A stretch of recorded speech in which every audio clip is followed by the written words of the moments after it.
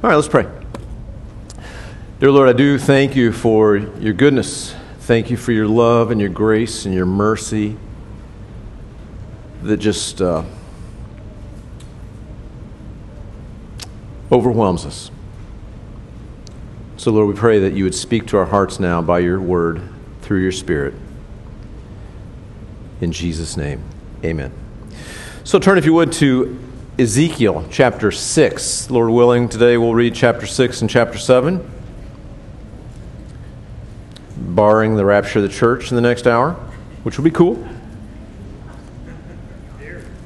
My notes aren't that good, right? I'll take the rapture. So we find ourselves, I think I need to give a little preface first.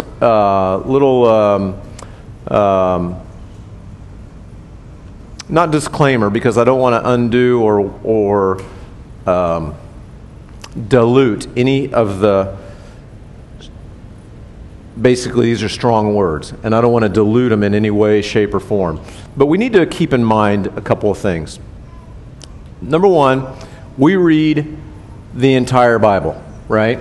The hard part and the easy part, right? The fun part. You know, there's parts of the Bible that make you just say, "Aw," right? Those parts, and the ouch parts. Okay? Is that fair? You okay? You okay? All right. Today is a couple of ouch chapters. All right? And with that, we need to keep in mind that we're reading 2 chapters of the Bible. And so we need to keep in mind the whole Bible and the whole counsel of God and all of the attributes of God.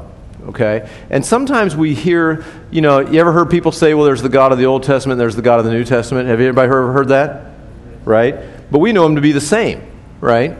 He has different attributes, but we know him to be the same. And a lot of times, I think, frankly, because the Old Testament is so much about the history of the nation of Israel and their insistence on walking away from the Lord and serving idols, that a lot of the Old Testament is about sort of dealing with that. Okay? Does that make sense?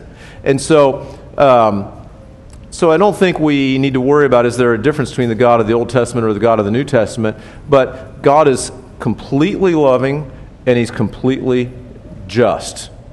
And sometimes it feels like those might be in conflict, but they're not.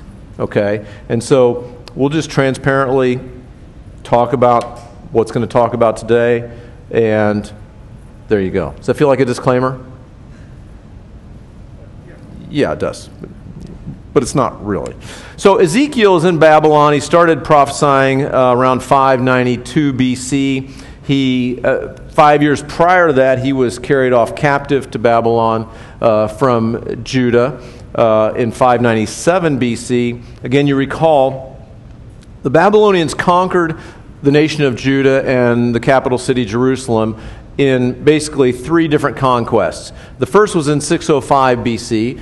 Daniel, Shadrach, Meshach, and Abednego were carried off in that conquest. The second one was in 597 BC. Ezekiel's carried off in that conquest. And for our purposes today, as of the second conquest, the Jewish people kind of saw those as a couple of skirmishes. Like, the Babylonians kind of beat us the first couple of times, carried off a few of our people captive. But we think that, because we're religious people, we're God's chosen people, surely that's it. And surely those people are going to come back from Babylon, resettle, here in the next couple of years or whatever, and we're going to rally our troops, and we're going to, stand on our strength, and we're going to restore our kingdom to its former glory, or our nation to its former glory, and all of that sort of thing. And the reality was, God had different plans. And God's plan was that in 605 BC, finally, once and for all, for the third and final time, Nebuchadnezzar and the Babylonians would come in and basically just decimate the nation of Judah and the capital city, Jerusalem. And in the process, that would be the end of that. But the Jews would be carried off captive and held there, basically. They would stay in Babylon for 70 years, and then, according to the prophecy of Jeremiah, they would return back to Jerusalem, back to Judah, and resettle and establish themselves as a nation again. And so the point is that God never forsakes his people. God never abandons his people, but God does deal with sin. And that's just the reality that we have to accept. In our lives today, God does deal with sin. That's the bad news. For the wages of sin is death, Romans chapter 6. But what? The gift of God is eternal life through Jesus Christ our Lord. He does deal with sin, and he did it through the death and burial and resurrection of Jesus Christ. And so that's our reality, and we can thank him for it. But the reality at the time of the nation of Israel here, as Ezekiel is prophesying, he's trying to basically get through to a rebellious nation. All right? Got it? Ready? Game on?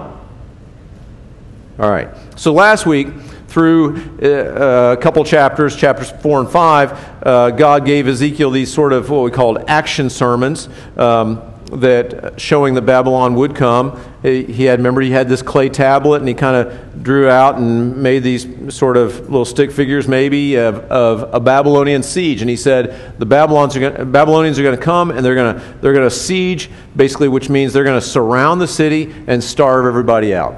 And that's how they were going to come, and God was prophesying that through that. He prophesied through Ezekiel that, remember he told him to lay on his side for 390 days and then flip over on the other side for another 40 days. That was to communicate that the reason of the siege was because God was bringing judgment on the nation. And then he had him drink rationed water and defiled bread to signify that there's going to be hunger and starvation and tremendous poverty.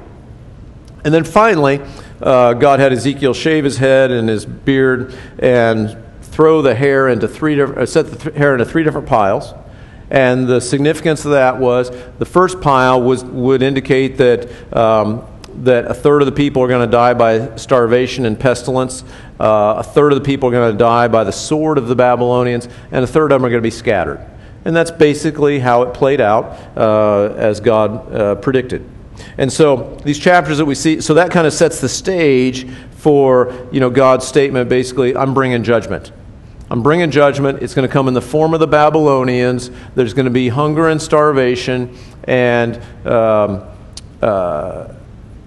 it's just going to be ugly. But it's part of it's because of the judgment on their rebellion.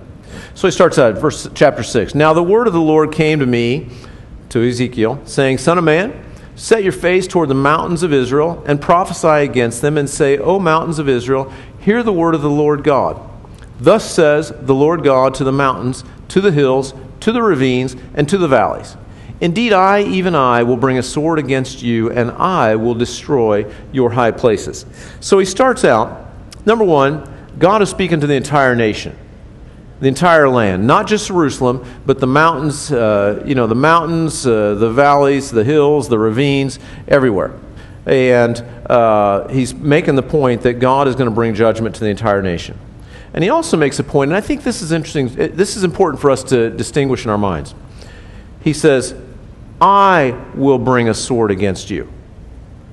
Now, who's going to come and physically wipe out the Jewish people in 605 BC? Who's going to come? The Babylonians are going to come. Nebuchadnezzar is going to come. The soldiers are going to come. But who does God say is really coming? He says, I will come. I will come. Ephesians chapter 6 tells us that our struggle is not against flesh and blood, right? But against the rulers and authorities and high places and all of that. The reality is, sometimes we might think that our enemy is the person across the table from us, or, across the sword fight from us, or whatever. But it's much bigger than that. And in this case, sometimes we can find ourselves, catch this now, we can find ourselves fighting against God. Maybe not to the death, right? To the pain, right? Not quite to the death. But we may find ourselves fighting against God or struggling against God in some way, right? And how do we do that? By our rebellion. By our rebellion. Because if we fail to surrender to God, if we fail to serve God, to accept the leading of the Holy Spirit, if we demand our own way, and you know how this plays out. It plays out different for all of us. It plays out, I think, in my life, honestly, at different times in my life, it's played out different ways. But the reality is it my will or His will, right? I really want this. Be careful if you say, I really want this. You might get it to your detriment. But if we say, Lord, not my will, but your will be done, as Jesus prayed in the garden, then we find ourselves sort of God fighting on our behalf. But God doesn't fight us just to punish us necessarily, but He likes to. He loves His children, so sometimes He disciplines His children. Sometimes He punishes His children. Along the way, there's always opportunity for repentance until we take our last breath. And so He says, "I will bring a sword against you." Make no mistake, Babylon will be the physical agent that's coming to destroy Jerusalem and Judah. But God is the one that's fighting against them. And so God is very clear about that. And so whenever we choose ourselves or our own will over a surrendered relationship to God, we find ourselves, maybe in small ways, even fighting against God. Notice also He says here, "And I will destroy your high places," there at the end of verse 3. I will destroy your high places. These high places were the places where the Jewish people chose to serve their pagan deities. And so you got to understand, they didn't fully reject God, and this is important as we go through here. They did not fully reject God. They did not say, we're just turning our back on God. He left us. He didn't meet our needs. We're disappointed in all of that. We're denying the existence of God. None of that. But yet they worship God and their pagan deities. And we're like, hey, whatever works for you, and whatever works for me, why can't we all just be one big happy family and have no absolute morals and have no absolute right and wrong? And, I like God today, and I like Molech tomorrow, and I like, Baal on Tuesday. And that's kind of how they live. Does that sound like any society that you might think of? Ours.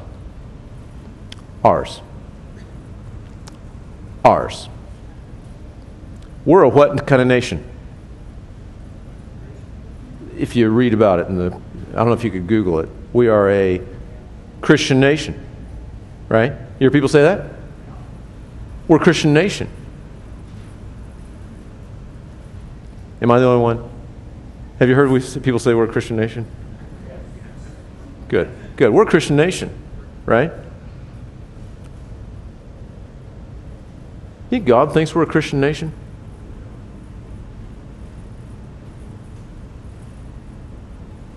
I really wonder what He thinks when He looks down at our nation, at our society, at our highly developed, civilized nation. And I wonder what He thinks when we even when we would have the audacity to call ourselves a Christian nation. I shudder to think what would go through His mind as we call ourselves a Christian nation. But really, one of the points I want to make today is, as I read these chapters, I see tremendous parallels between the nation of Judah at this time and the nation of America at this time. And I wouldn't say, God's God. You got to be careful where, It's easy to kind of go through. You ever do this? You go through these sort of logical things in your head. I mean, I do this as I'm preparing what I'm going to say. You go through these logical things in your head, and if you're not careful, whoops, you can just slip off the edge, right? Like God's going to bring judgment, right? I'm not doing that. But if God brought judgment to America, would I say, wait a minute, we don't deserve that?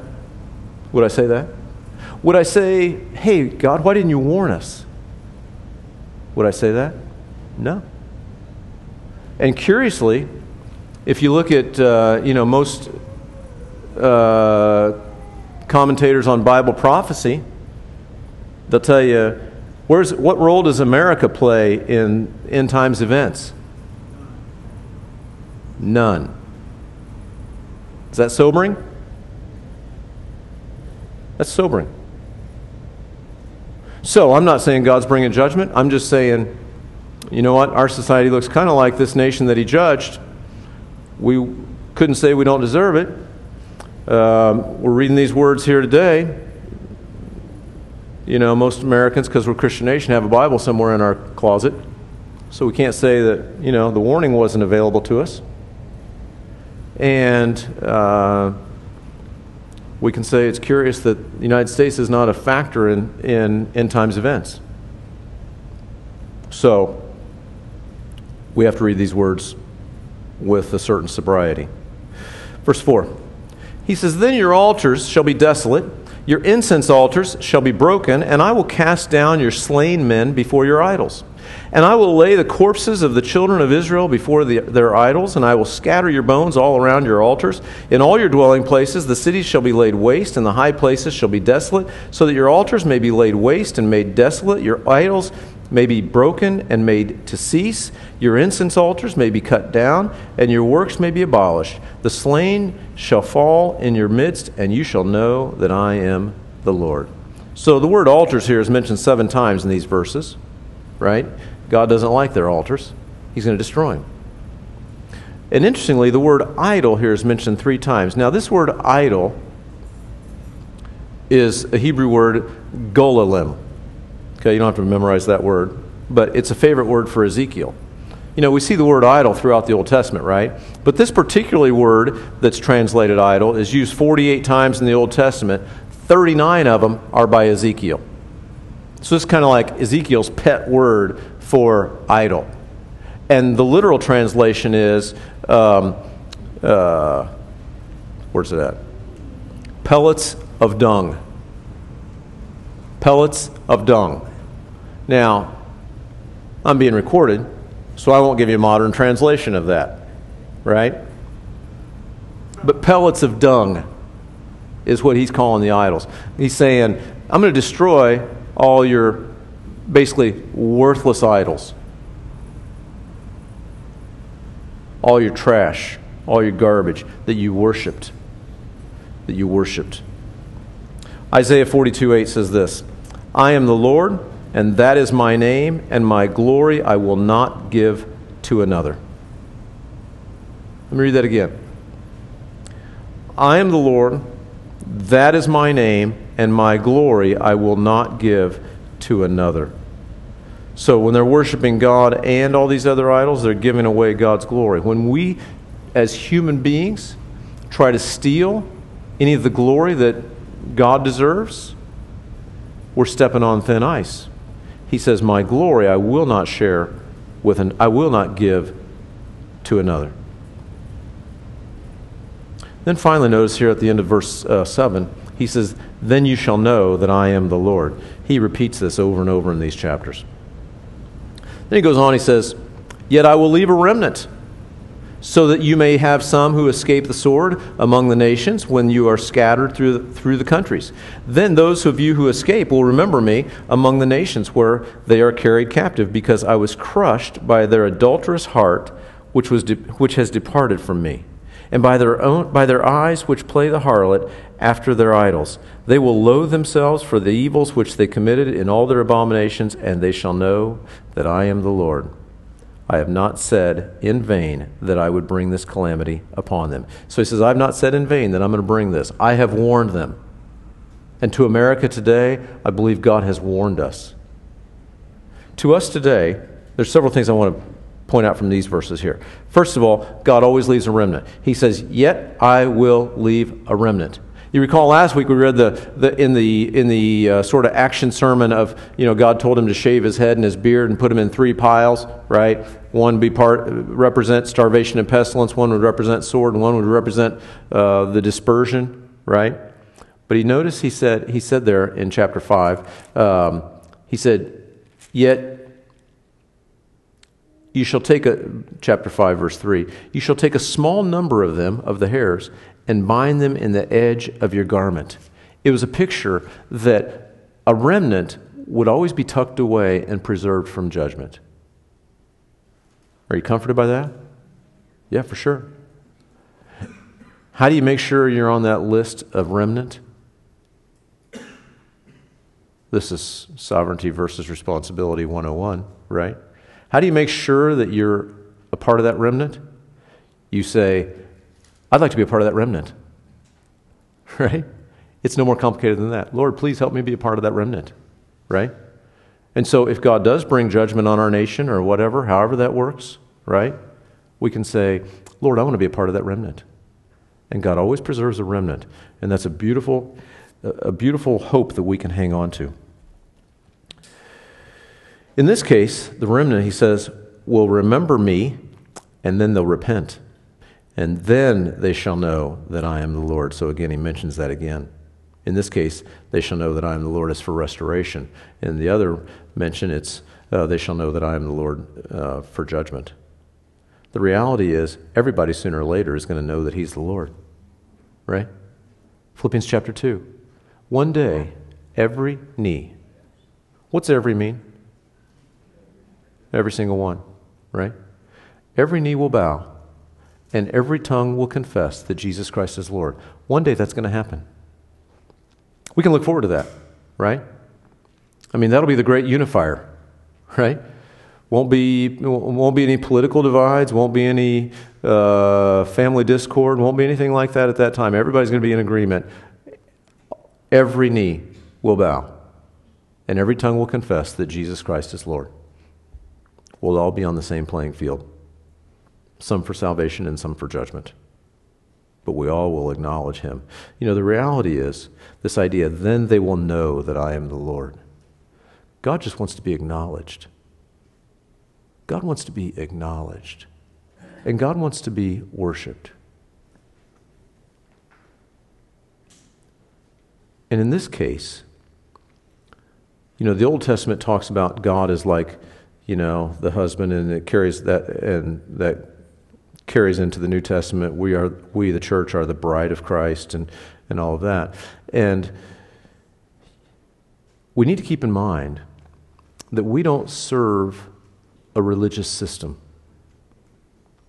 We don't serve a religious system. We surrender to a personal, loving God who wants to have intimate fellowship with us. So much so that the analogy that he gives us through the Scripture that we would understand is the relationship of a husband and a wife, right? A very intimate relationship. And God describes this. He says, "I was crushed by their adulterous heart, which has departed from me."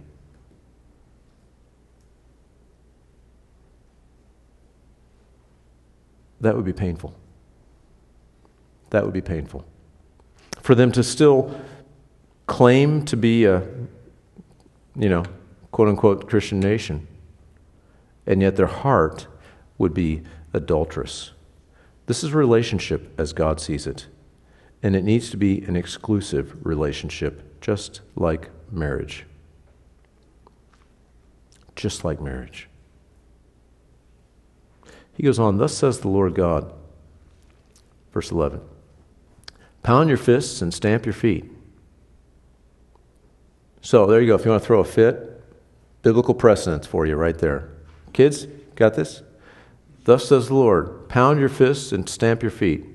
Taken a little out of context, but wouldn't be the first time, right? "And say, Alas, for all the evil abominations of the house of Israel, for they shall fall by the sword, by famine, and by pestilence. He who is far off shall die by the pestilence. He who is near shall fall by the sword, and he who remains and is besieged shall die by the famine. Thus will I spend my fury upon them. Then you shall know that I am the Lord. Again, it's written there.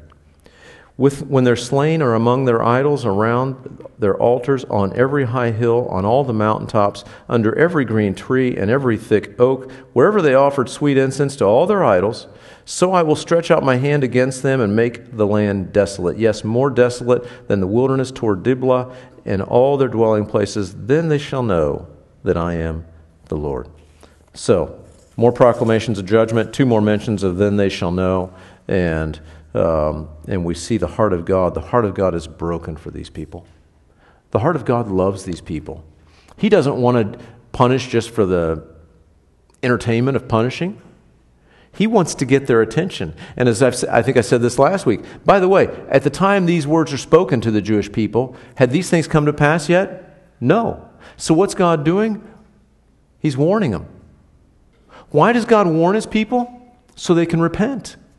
He's always summoning us for this opportunity, giving us an opportunity to repent, because he always wants to draw us into closer relationship with him.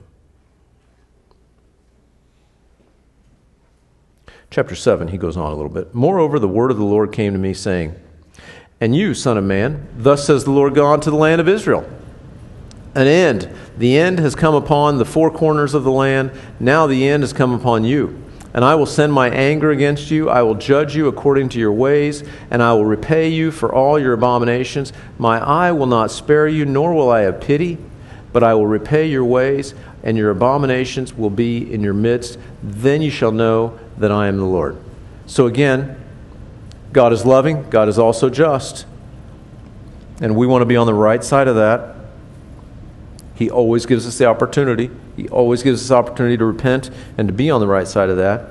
But what's interesting is even when he says, then you shall know that I am the Lord, that doesn't mean then you shall be a believer and follow after me. It just says, then you shall know, right?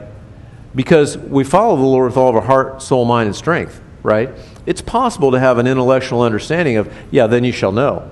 When every knee will bow and every tongue will confess, everyone will know, but not everyone will surrender, right? Revelation, these words are always chilling to me. Revelation chapter 9, verse 20, this is after the rapture of the church and lots of destruction during the Great Tribulation. It says this, But the rest of mankind, who were not killed by these plagues, did not repent of the works of their hands, that they should not worship demons and idols of gold, silver, brass, stone, and wood, which can neither see nor hear nor walk. And they did not repent of their murders, or their sorceries, or their sexual immoralities, or their thefts. Picture this. You're on planet Earth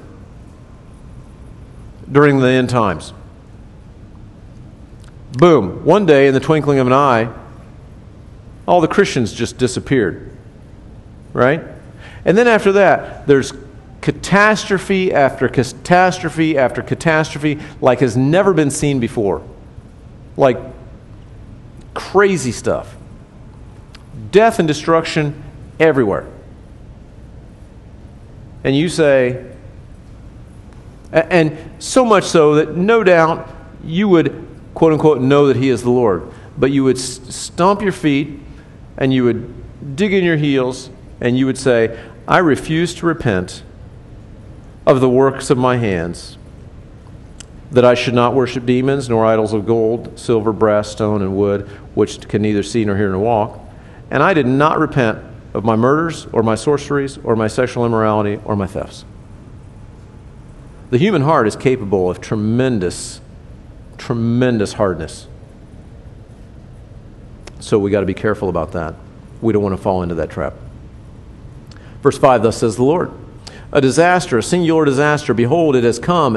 An end has come. The end has come. It has dawned for you. Behold, it has come. Doom has come to you. You who dwell in the land, a time has come. You get the idea that a time has come? A time has come. The day of trouble is near, and not of rejoicing in the mountains. Now upon you I will soon pour out my fury and spend my anger upon you. I will judge you according to your ways, and I will repay you for all your abominations. You know, the reality is, there's a window of opportunity with the Lord. There's a window of opportunity. For us, there's a window of opportunity for salvation, right? We want to surrender our lives to the Lord, accept the free gift of eternal life through Jesus Christ our Lord before we die. But within that, we also want to find ourselves surrendered to Him, surrendered to His will, denying our own flesh, denying our own strength, not walking in our own understanding, day by day, moment by moment, to basically enjoy the blessing of that fruitful relationship with God. Does that make sense? There are opportunities. There are windows of opportunity in this life. Sometimes they close. God says, a singular disaster has come. An end has come. The end has come. It has dawned. Behold, it has come. Doom has come. The time has come. You get the idea? The window of opportunity will close one day. We all face God one day. No one's exempt. He says, verse 9, my eye will not spare, nor will I have pity. I will repay you according to your ways, and your abominations will be in your midst. Then you shall know that I am the Lord who strikes. So there's a big difference between pity and mercy. Okay? He says, I will not have pity to those who refuse me. To those who reject me over and over again, I will not have pity. And yet, to those who say, Lord, I'm a sinner. Please save me. Please help me. I'm a sinner who is saved, but I stumbled today. Please save me. Please restore me. Please pick me up. God has tons of mercy for that person. You heard me say, I think a couple weeks ago, you know, there's some verses you can read that sound like judgment. There's some verses you read like we're a work in progress and God is working on us and God is doing that work to conform us into the image of His Son, Romans chapter 8, right? That we're predestined to be that way, right? Romans chapter 8, whom He foreknew, He also predestined to be conformed into the image of His Son. We read that He's the author and the finisher of our faith. Who's the finisher? So let's say, I don't know everybody in the room, but let's say we're all Christians. So we could say, therefore, He's the author of our faith. That started. That began. Right? We have a faith relationship with Him. That He's the author of that. Who finishes it? He does. He does. Right? Remember what Paul told the Galatians, right? Basically, if you got saved by the work of the Spirit, are you now being made perfect by the flesh? Is that how that works? No. God continues to sustain us. God continues to grow us. And so there's tons of mercy with God. God, when He was describing Himself, His own character to Moses, He says this, I'm merciful and gracious, long-suffering, abounding in goodness and truth, keeping mercy for thousands, forgiving iniquity and transgression and sins. But He goes on, He says, but by no means clearing the guilty. So for the person that says, I'm trying, I'm stumbling, I'm having a hard time, I need help, man, He's there. He's the author and finisher. He who began a good work will complete it until the day of Jesus Christ. But there's another kind of person that says, I don't care what he says. I'm not having it. I'm not refusing my own will. Right? If you cross your arms before God, right, then these are the kind of verses that we're talking about. Right? And so, of course, none of us are that way. None of us have ever been that way. None of us will ever be that way. So we read these verses sort of for the other guy, right? But that's the reality of God's nature. God is both merciful, and yet He says, my eye will not spare.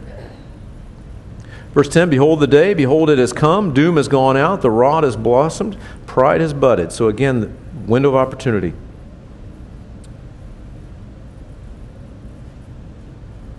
Notice he says pride has budded. You know, when you see a fruit tree, before it buds, there's no indication that it's going to bud, right? But when it buds, you see it grow, right? The flower gets bigger, and then ultimately there's fruit that comes out of that, right? But before it's there, I mean, I suppose I'm not a botanist, but, you know, the DNA is there. It's going to happen, right? Even though you don't see it. The DNA is there. All the material's there. Everything's ready to go. Just waiting for the opportunity. In this case, same thing. Pride has budded. So oftentimes, you don't see the pride. You see the fruit of pride, but you often don't see the pride.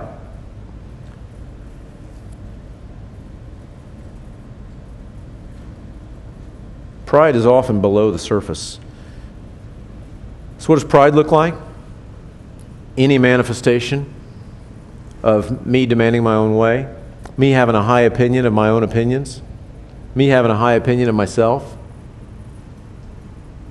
Well, can we all fall into that a little bit? Yeah. I don't want to demand my own way with God. He's smarter than I am. He knows better than I do. So we got to be careful that pride doesn't bud in our lives. Verse 11, violence has risen up into a rod of wickedness. None of them shall remain, none of their multitude, none of them, nor shall there be wailing for them. So violence rises up from within into a rod of wickedness. You ever notice when man makes his own destiny without the higher authority of God? How does that work out? Basically, and you can look at this historically. What do societies do when they deny God? They self-destruct, one way or another. Sooner or later, they self-destruct. Man cannot, and maybe this is too absolute of a statement. I don't think, let me just say that. I don't think man can really govern himself. His track record is not that great to govern himself.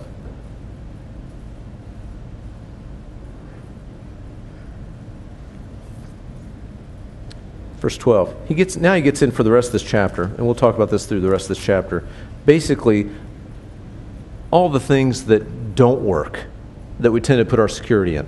You ever notice this? When we do say, I'm demanding my own way, I'm going to write my own ticket, I'm going to chart my own destiny, we do that relying on certain resources that we might have. Does that make sense?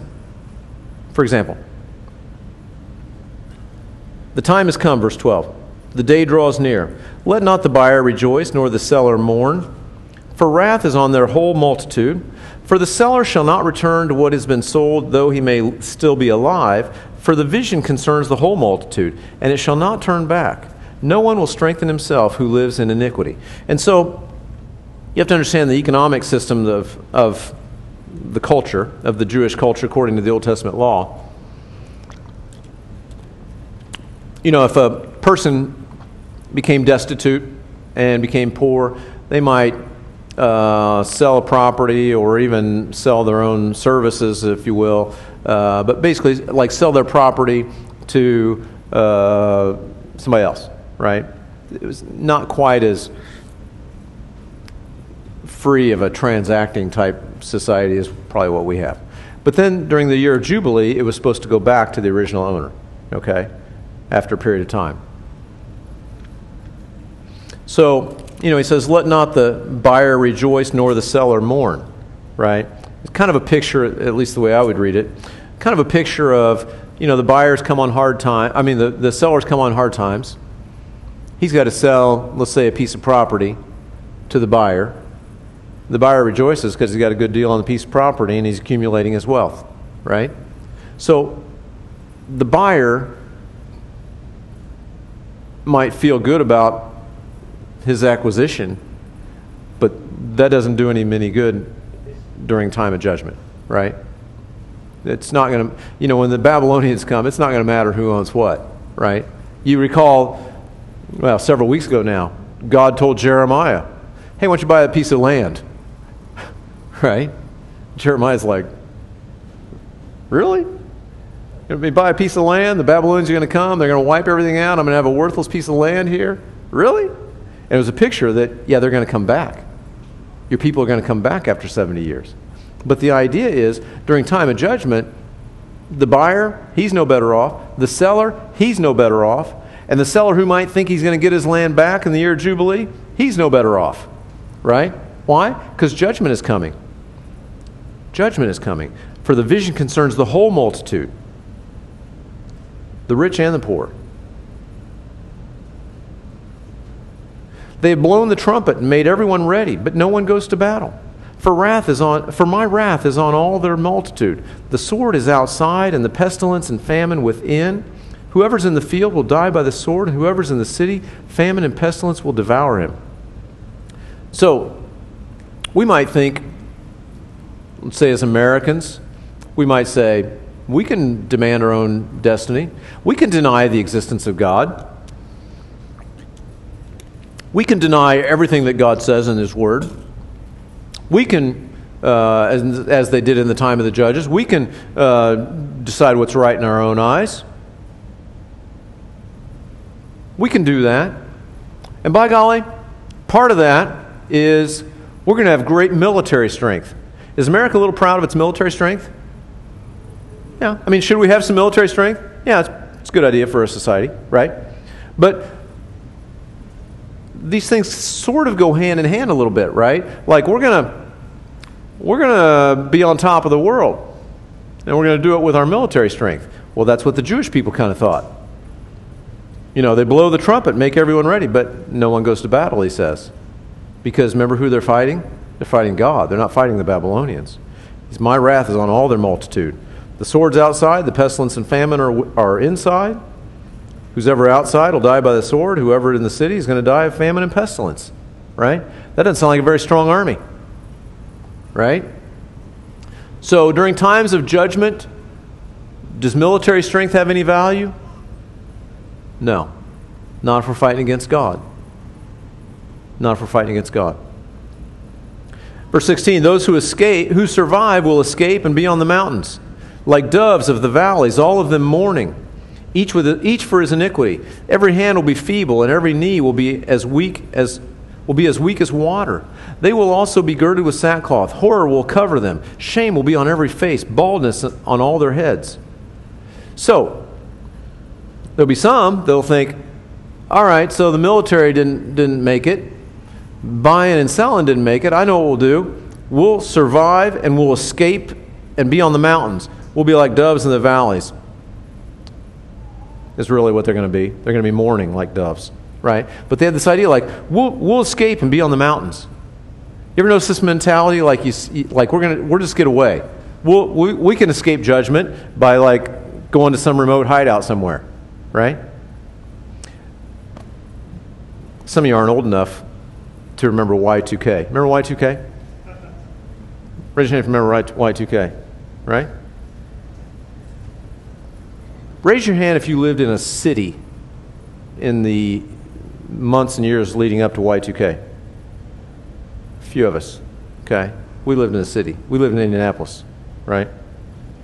I remember in a couple years leading up to that, there were a group of people that we knew that were having meetings. You know where this is going, right?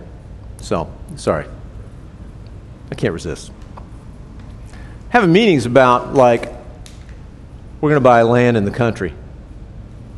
Right? We're going to buy land in the country.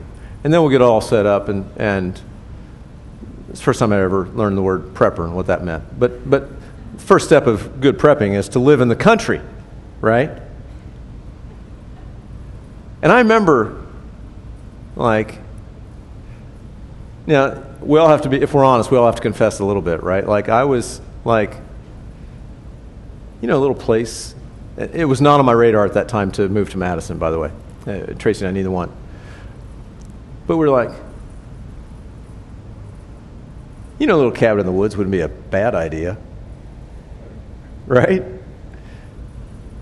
Maybe a little, I don't know, filtered water in a cabin where nobody could shoot me. Be all right. Right? Does that work? If God is bringing judgment, I'll just say it out loud. Is prepping of any value if God is bringing judgment? I said it. Okay? No. Zero. Right? Is money of any value? Zero. Is military strength of any value? Zero. Right? Any effort to survive and escape to be on the mountains? Zero. They will throw their silver into the streets, and their gold will be like refuse. Their silver and their gold will not be able to deliver them in the day of the wrath of the Lord. They will not satisfy their souls, nor fill their stomachs, because it became their stumbling block of iniquity. Even, this is interesting. So, we're in economically in America right now, right? I'm a little intrigued with economic ups and downs because they happen so often, right? You can kind of have opportunity to study every cycle if you want, right? And what do people do sometimes as a, use the word, hedge against inflation? What do you buy as a hedge against inflation? Gold. Gold. Gold. That's what they say. I'm not advocating that by any means. I'm not a broker. But what happens when time of judgment comes? What are you going to do with your gold? Sell it to your prepper friend? Right? Tracy and I always used to, in those days we'd laugh like, you kind of play out these scenarios in your head. We're kind of like, okay, so let's say we're like the only guy in town. Let's say we're the only family in our church that's got a year's supply of bread, right? And the rest of you are all starving, right? And you all line up at my front door, and I decide which one of you I'm going to give my bread to, right? Like, you don't want to be that guy, right? There's some responsibility. If it does work to be a prepper, I don't think you want to be that guy. Anyway, I went too far off on that. But if you're a guy that has a pile of silver and gold, God bless you, right? You'd be better off with a surrendered heart, right? That's the point. You'd be better off with a surrendered heart. As for the beauty of his ornaments, he set it in majesty, but they made from it the images of their abominations, their detestable things. Therefore I have made it like refuse to them. I will give it as plunder into the hands of strangers, and to the wicked of the earth as spoil, and they shall defile it. I will turn my face from them, and they will defile my secret place, for robbers shall enter it and defile it. So, the Jews made all their abominations out of silver and gold, only to be plundered by the Babylonian robbers, right? Even their original utensils in their temple, right? The silver and gold utensils that they thought were, the beauty of their ornaments, right? Remember Belshazzar? Fast forward 70 years, right? Belshazzar's last night of life. He's having a big drunken party there in Babylon. Brings out he says, hey,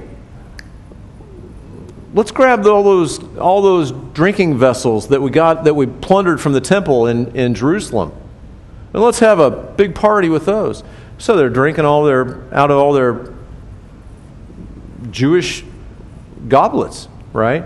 That was the night God brought judgment. But the point is, those all went to Babylon. All the ornaments went to Babylon. Plundered by robbers. Robbers shall enter it and defile it.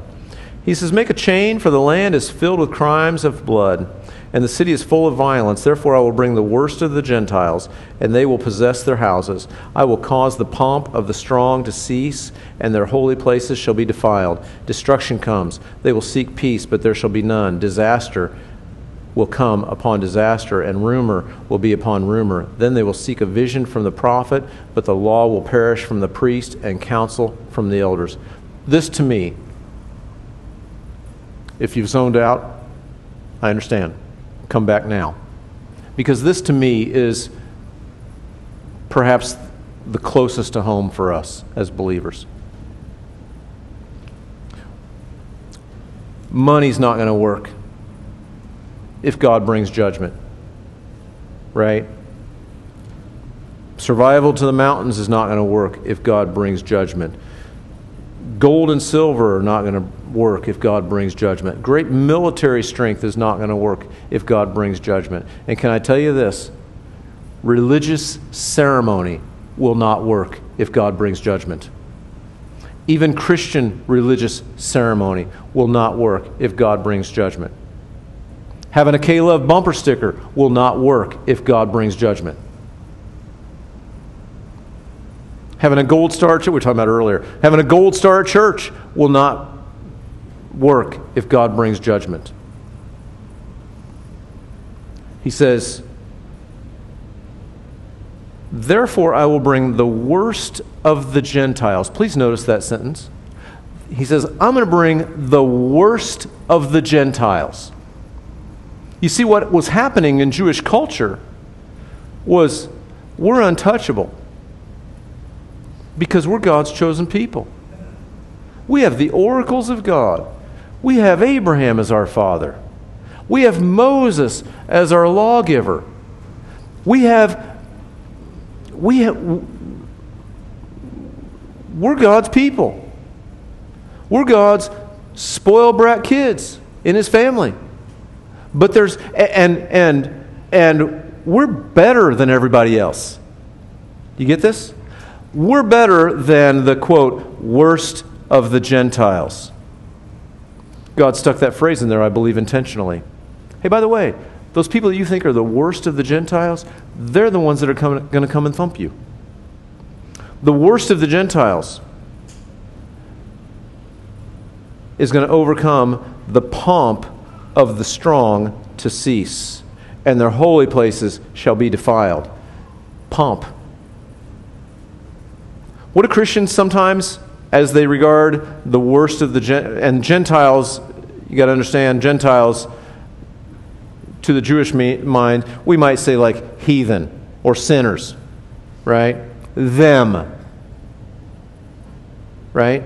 And so you got this divide, this great divide between the pomp of the Jewish people, and the New Testament corollary is the pomp of us Christians is so much greater and so much superior to the worst of the heathen. Are we guilty of that in our history? Yeah, very much so. Very much so. The pomp of the strong will not survive. The holy places, in and of themselves, are not going to work. It says they will seek a vision from the prophet. It's not going to happen. The law will perish from the priest and the council of the elders. So empty religion will not work during times of judgment. You notice there's a lot of things not going to work during times of judgment. Surrender and repentance does, and that's the only thing that does. And then finally, one last thing that won't work. The king will mourn. The prince will be clothed with desolation, and the hands of the common people will tremble.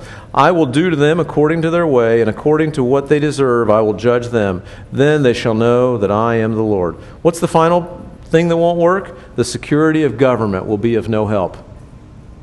The security of government will be of no help. And oh, how often I hear this. If you're on the left, you say, well, if our person gets in office, then everything's going to be great. If you're on the right, you say, well, if our person gets in office, it'll be great. Right?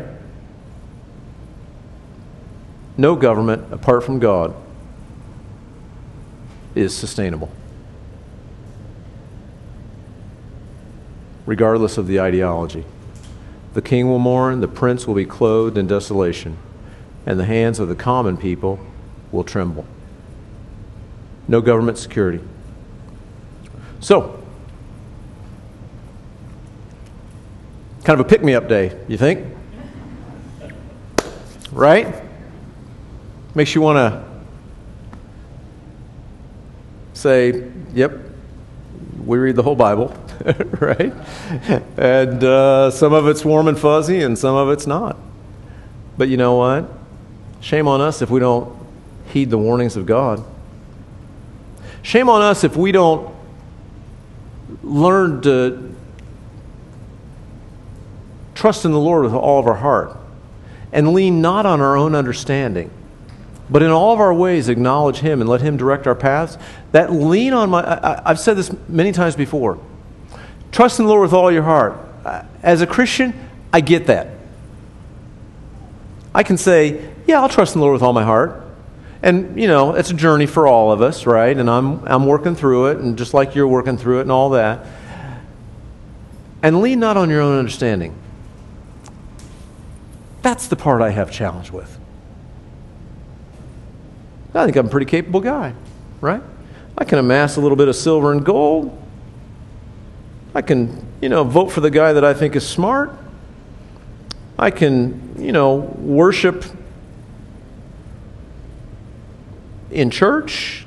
I got killer church attendance. I told you last week. I got great church attendance, right? Because I have to, right? I can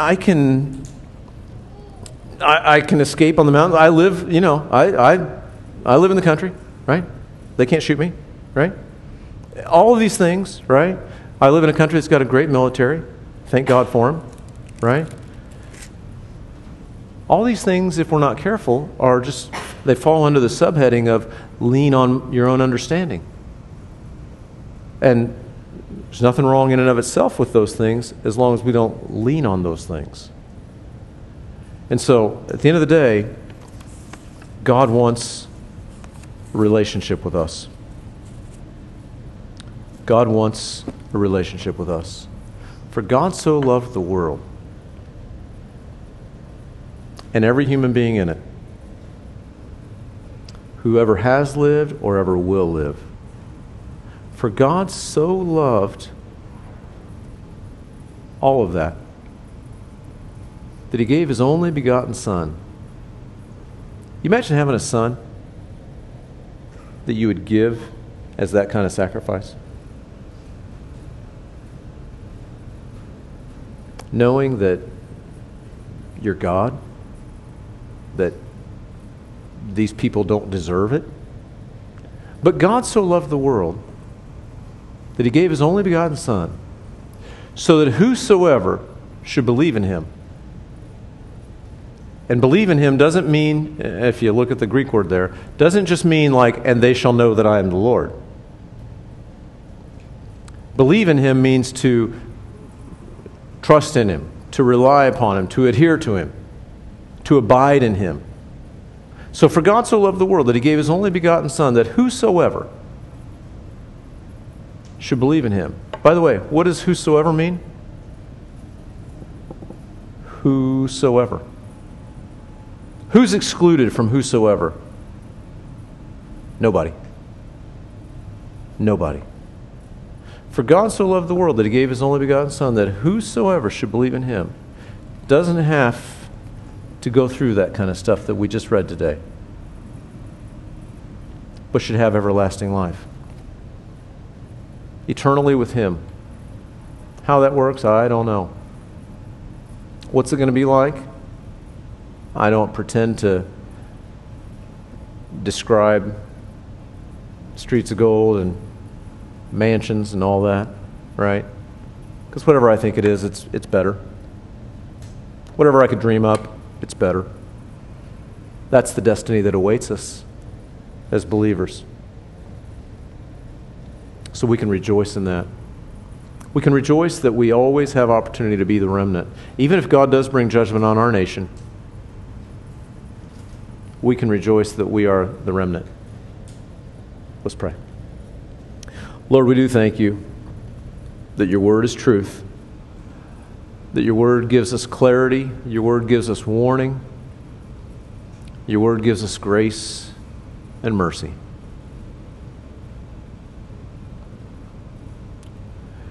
And through your word, we have the peace that passes understanding, that guards our hearts and minds in Christ Jesus. And Lord, we just want to be your children in fellowship with you.